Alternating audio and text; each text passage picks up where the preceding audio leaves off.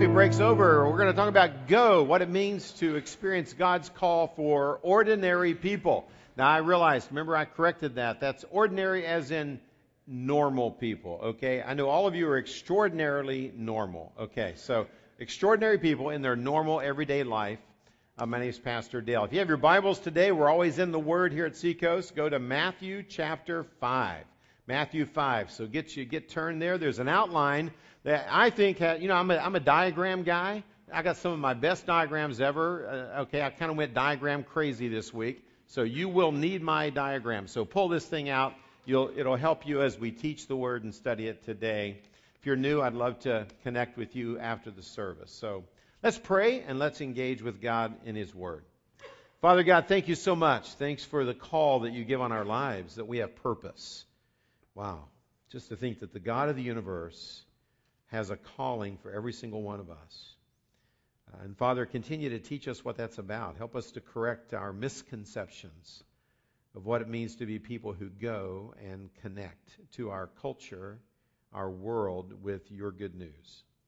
So thank you for the calling into our everyday normal lives, and teach us what that's all about. In Jesus' name, amen.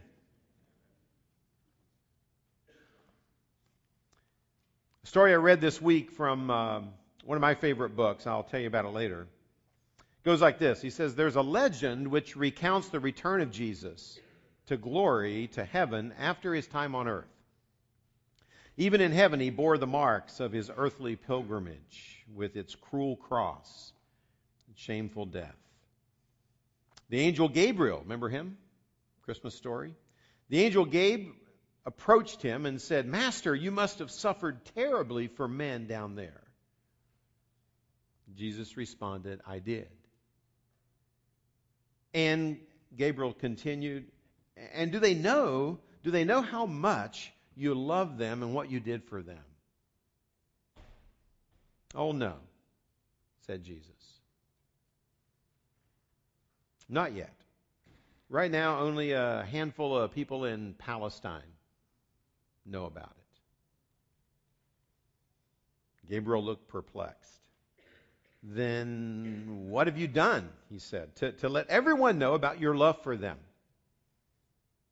Jesus responded, well, I've asked Peter, James, and John, and a few of their friends to tell other people. And those who are told by them will tell other people who will tell other people until all of mankind will hear of my life and what I've done for them. Well, Gabriel kind of frowned and looked rather skeptical. He knew well what poor stuff men are made of. So he said, yes, Jesus, but what if Peter, James, and John grow weary? Or what if the people who come after them forget? Or what if way down the line, even in the 21st century, people in Southern California don't tell others about you? Have you made any other plans? Jesus said, I have no other plan. I have no other plan. I'm counting on them.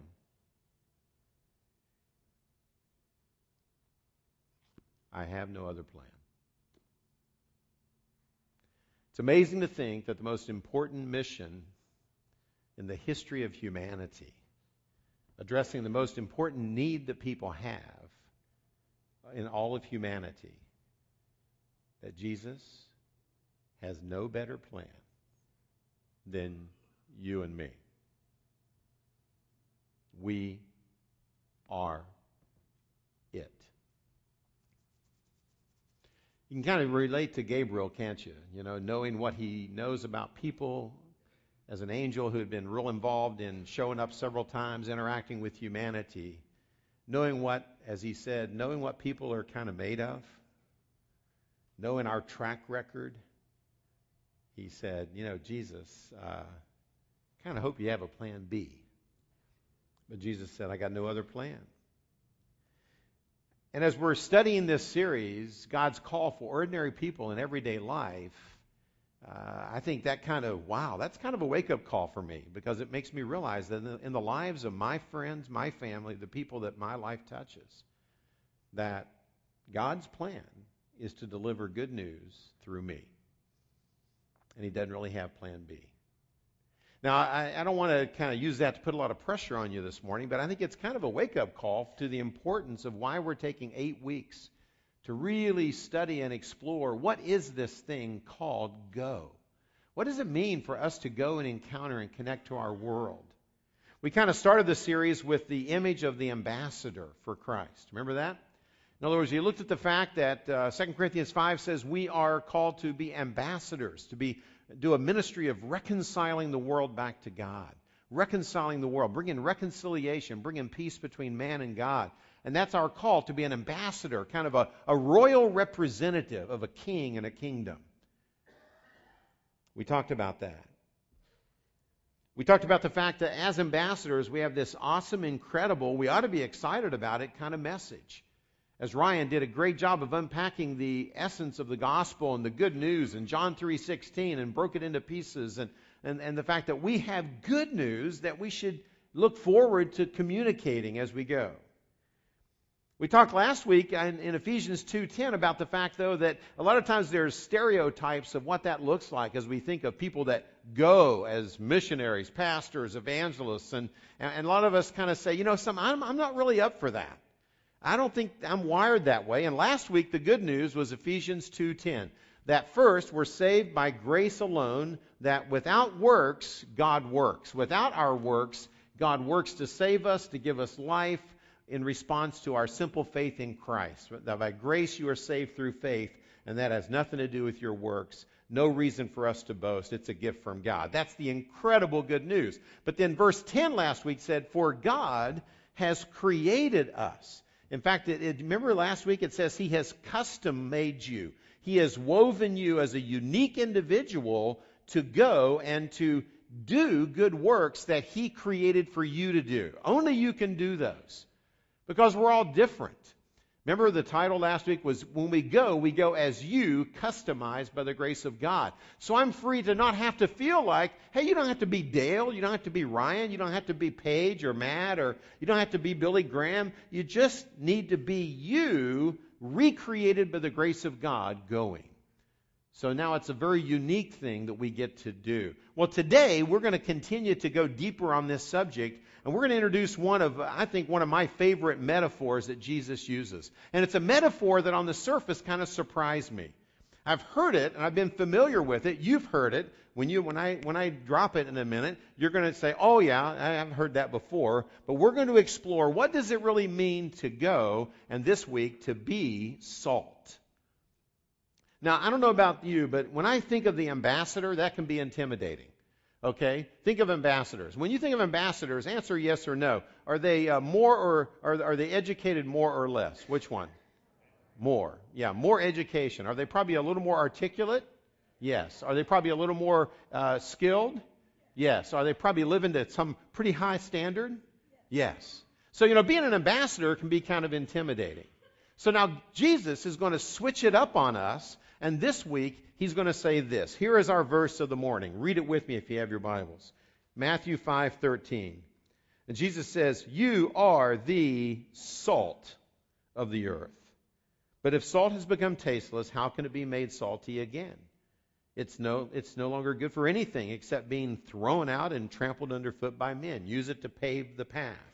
Cut down the mud and the dust. That's all. You throw it away if it loses its saltiness. But I love this metaphor. Jesus says, you go and just be salt. Now, that's pretty common substance, right? I mean, salt is a common substance. Jesus doesn't say, all right, you are the gold of the earth. Doesn't say that. He doesn't say, you are the precious jewel of the earth. You are a diamond of the earth. Go and be the diamond. No, He just says, be salt. A common, everyday substance. And I love this metaphor because as that's something I think, okay, I think I can do that. I may not be gold, I may not be a diamond, but I think I can say, maybe I can learn to be salt. So as we listen to the Word, let's see what it means to be salt.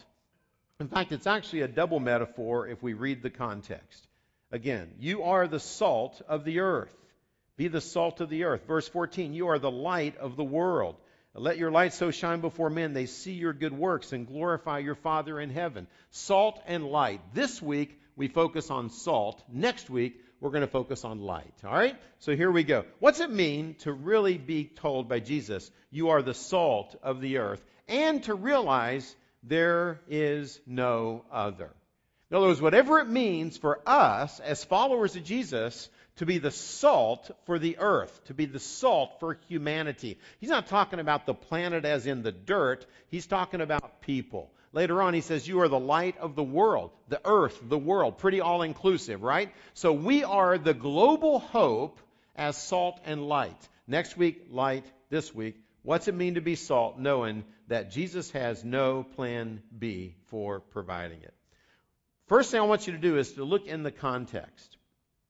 Because when I look at this concept of salt, now you may have heard before very quickly that salt basically had two functions in the culture and still does today.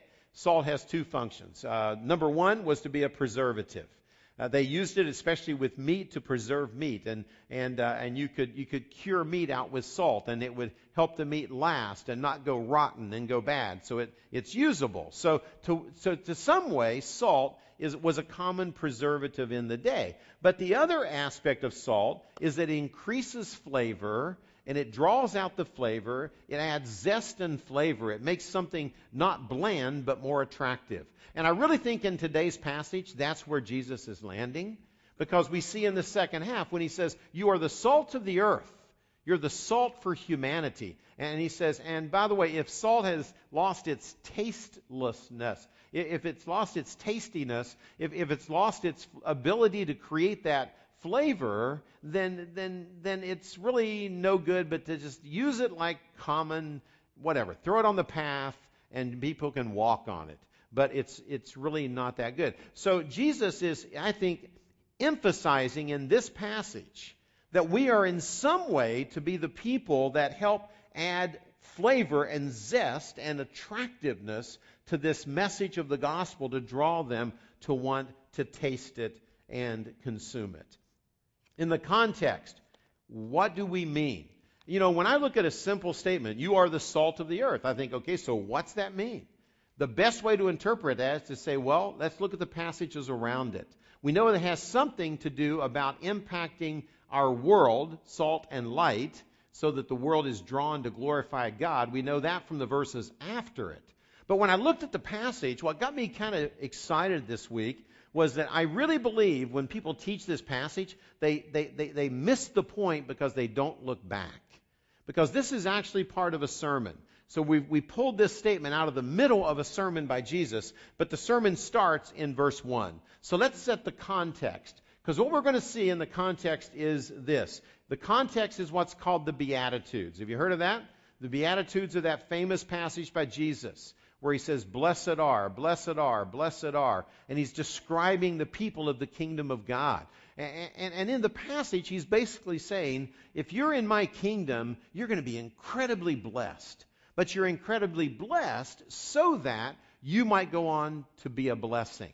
So it's blessed to be in the kingdom so that you can be a blessing to those outside of the kingdom. That's the essence of the Beatitudes. Pick it up with me in Matthew 5. I just want to remind you of this great passage. Here we go.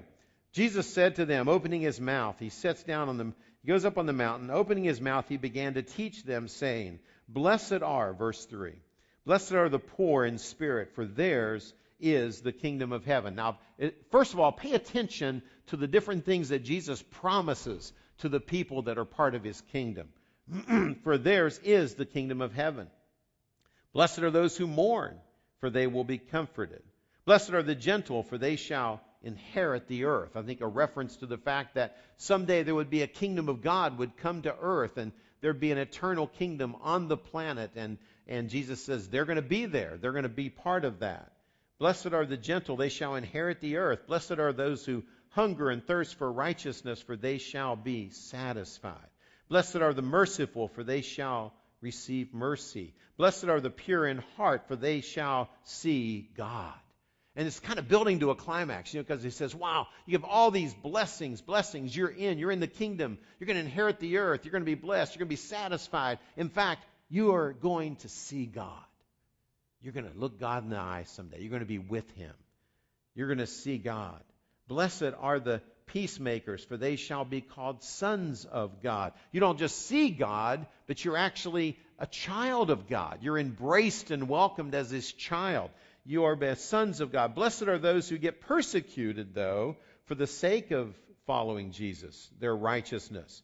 For theirs is the kingdom of heaven. And in fact, he adds one more emphasis. Blessed are you, even when people insult you, persecute you, falsely say all kinds of evil against you because of me, because you're following me. Rejoice and be glad, for your reward in heaven is great. And in the same way, they persecuted the prophets before you. You are the salt of the earth. You see, there's no break in that. We often chop up Scripture and we miss the point. Because right as Jesus comes out of these, wow, if you follow me and you're part of my kingdom, blessed. All these things you're going to be blessed by all these things. This is how I expect my kingdom followers will be living. And guess what? You're going to be the salt of the earth. So if you want to be salt, we've got to understand what comes before this verse. Now, I want to focus first on, in fact, I've given you, I think, a fun diagram. I'm a diagram nut, okay? I don't know, I went crazy today. But pull out that diagram and focus first on the kingdom blessings that we have in Christ. Listen to them. You are part of the kingdom of heaven. You're going to be comforted, inherit the earth. You're going to be satisfied. You're going to receive mercy. You're going to see God, be a child of God, and get great rewards. What an incredible circle, or in your outline, box full of blessings.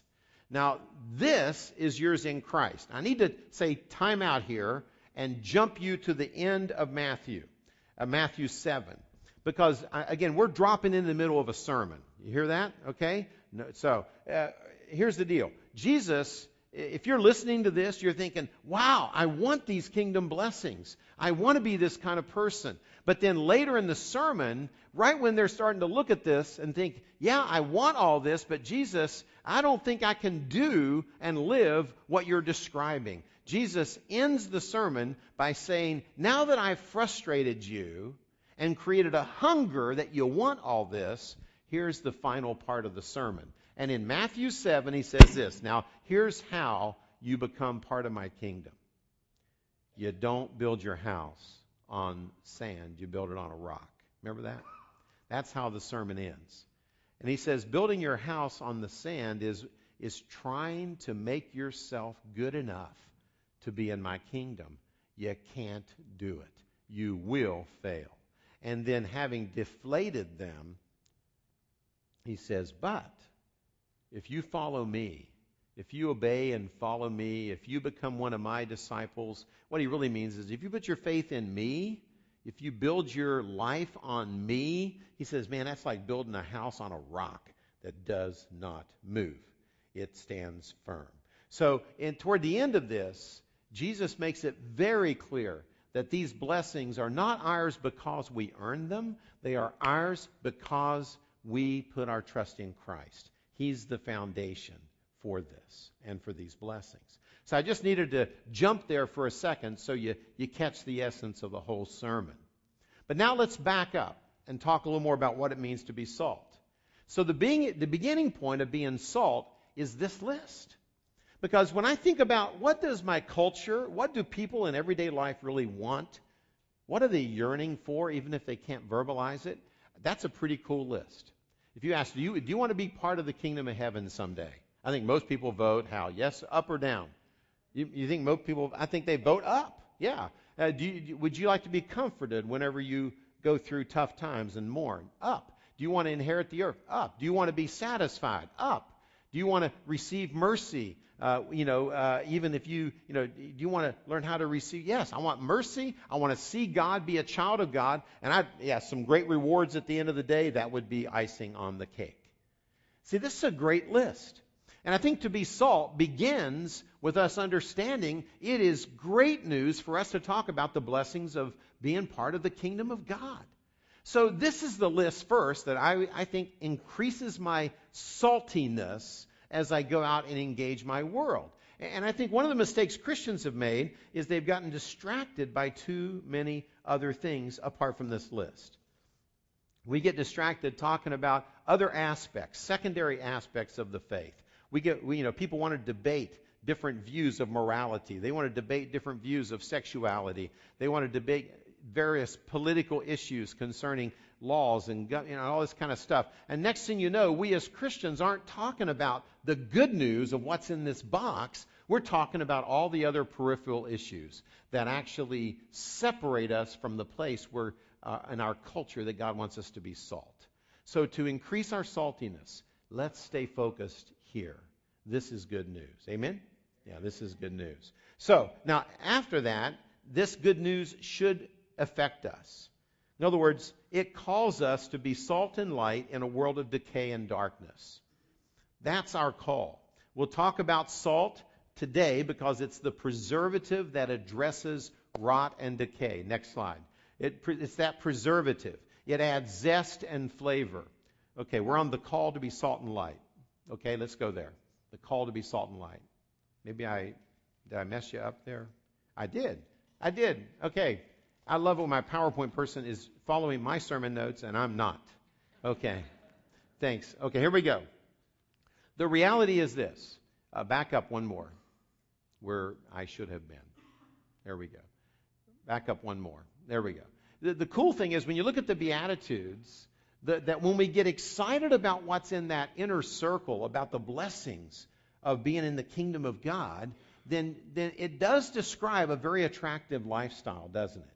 If I were to take those Beatitudes and put them in words that describe what it does in my life, I hunger and thirst for righteousness. So I become more righteous. In other words, I live in obedience to God more. I become more hopeful. In other words, even if I mourn, I find comfort because I have hope. So I'm a hopeful person. Whenever I'm offended, I give mercy and I receive mercy. I'm more merciful. I am pure of heart. I am, even when persecuted, it says I can stand for what I believe, even when the culture persecutes me. That's what I call being courageous. I'm obedient. I'm a peacemaker instead of a troublemaker, and I'm humble instead of proud. That's an attractive person. Wouldn't you agree? So I think that when we look at this, see, Jesus is describing this type of a life. And he's saying, wow, when we realize what we have in Christ and we begin to live out of that, we are the salt of the earth. It's those type things that make us salty. It's those type things. Thank you, Apple. Now we'll go on. So the call is to be salt and light in a world of decay and darkness. That's the summary line.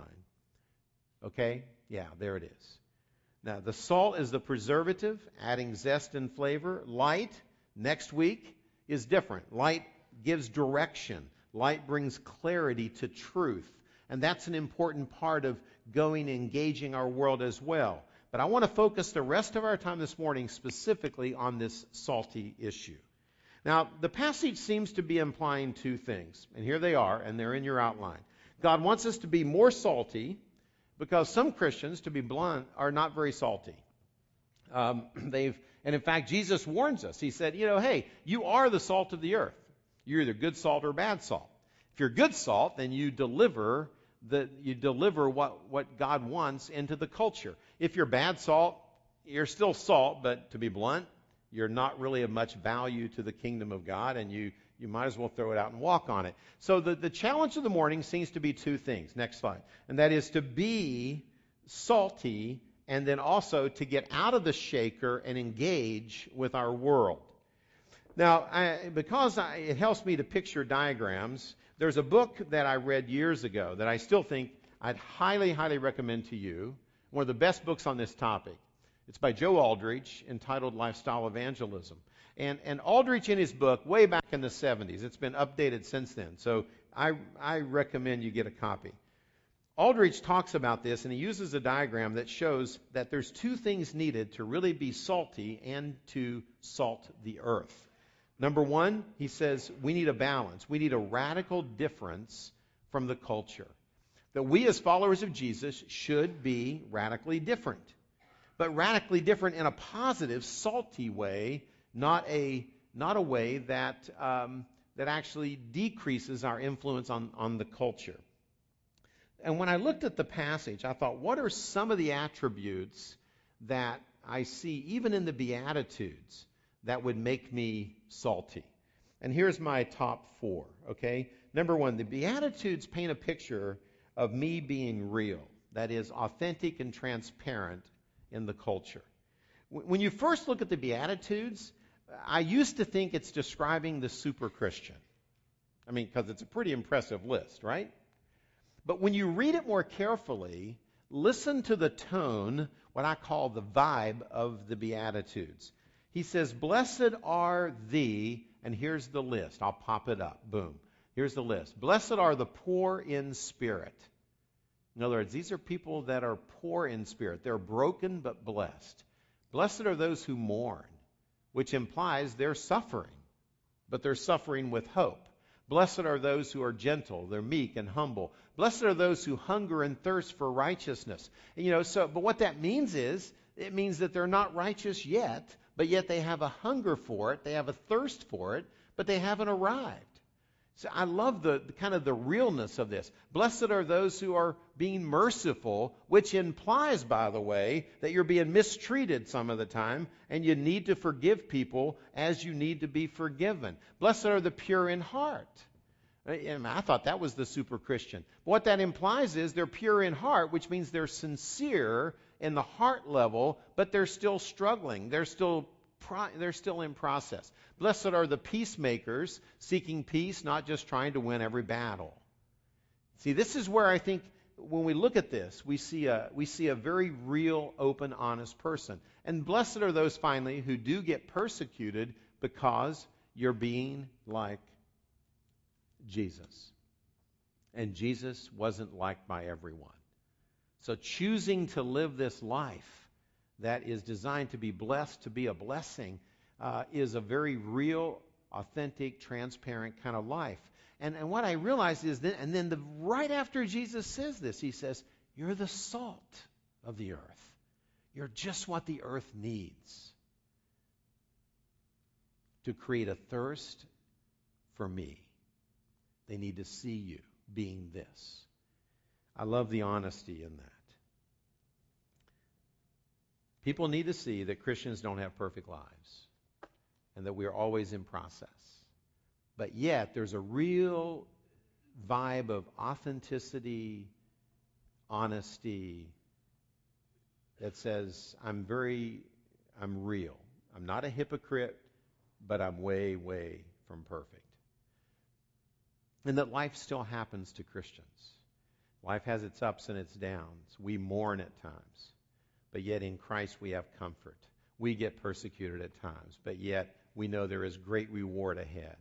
We have problems at times, but we know we will see God. See the balance? This past week, Becky and I, just as an illustration from our life, we had a great weekend planned for Valentine's Day. We were going to celebrate by babysitting 3 of our grandchildren. Real romantic environment. Okay. I did buy flowers, but okay. And then the grandchildren ate them, but kind of. And that was so that my firstborn daughter and her husband could go away and celebrate their 12th anniversary. And they had a whole trip planned, 5 days out of town, and that was their plan. Okay. So fast forward to today. Today my wife is home with 2 sick grandchildren. My daughter and son-in-law have spent the last 3 nights at Rady's Children's Hospital with the 3rd one. where he has contracted a massive outbreak of sores in his mouth and throat that the doctors are still not 100% sure what's causing it. Can't eat, can't drink. Can be something that will clear up, or it can be a very serious deal. Now, hey, I'm a pastor, and my son-in-law is a youth pastor, which gets double points. If you're a children's pastor, you get triple points. But life happens.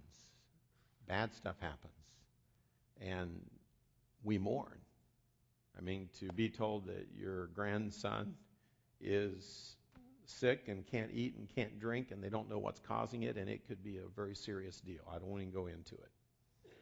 And I would show you a picture, but the pictures are too gross. Now, the good news is, as of this morning, he's doing better.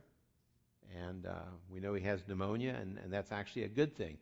But that also shows you the seriousness. When you think that having pneumonia is good news, then the other alternatives are really bad. But I share that with you because I think it's just one more little snapshot that no matter what you do as a follower of Jesus, bad stuff happens. And the Beatitudes are not describing members of the kingdom of God who never experience bad news. But it's describing a very attractive, salty lifestyle of people that can, in the midst of their tears, can have hope. In the midst of their grief, can be comforted. In the midst of even being persecuted, and you know something, there is great reward. I'm going to see God. I'm going to be with God. I'm a child of God, and that's good news. And see, that's why I think when we begin to live that type of life, we become salty. We become salty. So to go out first, you got to have a radical difference. Let me show you my big diagram here. I love this. You got to have a radical difference from our world. Number one, by being real. Number two, by being obedient. He describes them. We have a hunger and thirst for righteousness. So it's an obedient lifestyle. We are committed to trying to obey our God. And it's good for the world to see that because that's different. Now, here's the deal. Be obedient to God's word, not man's rules. Another book I like to recommend is the book Accidental Pharisees by Larry Osborne, because Larry talks about the fact that Christians today often have committed we've accidentally become accidental Pharisees. Now, what were the Pharisees? The Pharisees were serious about their faith, so serious that they took the law of God and they added their own laws on top of it. Remember that? So that, they made up new laws, so they made sure they didn't break God's laws. And I think as Christians, I grew up in that type of a culture. I grew up in a culture, for example, if I can give you a couple of funny illustrations from my childhood, in which when I went to my grandmother's house, we were not allowed to bring a deck of playing cards. And the reason is gambling is wrong, and playing cards are used for gambling, so you don't want to allow playing cards in the house. Now, I could bring cards that had pictures on them. So we could play rook, just not poker. So that's the reality. But that was how my grandmother tried to protect herself and her family. She wouldn't allow. I went to a church that someone wanted to give a pool table to the church, and they said no. Pool halls are where people get drunk and gamble. So you don't have pool tables, and they have pool tables. So churches can't have a pool table, because you're getting kind of close to getting drunk if you have a pool table. So, I know this sounds kind of funny for us in Southern California. I had good friends. My friend's dad was a pastor, and their church said, if you're serious about following Jesus, we know that there is some pretty dirty dancing that goes on that can cause you to get overstimulated. And there is dirty dancing you want to stay away from. Therefore, you don't dance at all. Therefore, you don't go to the prom.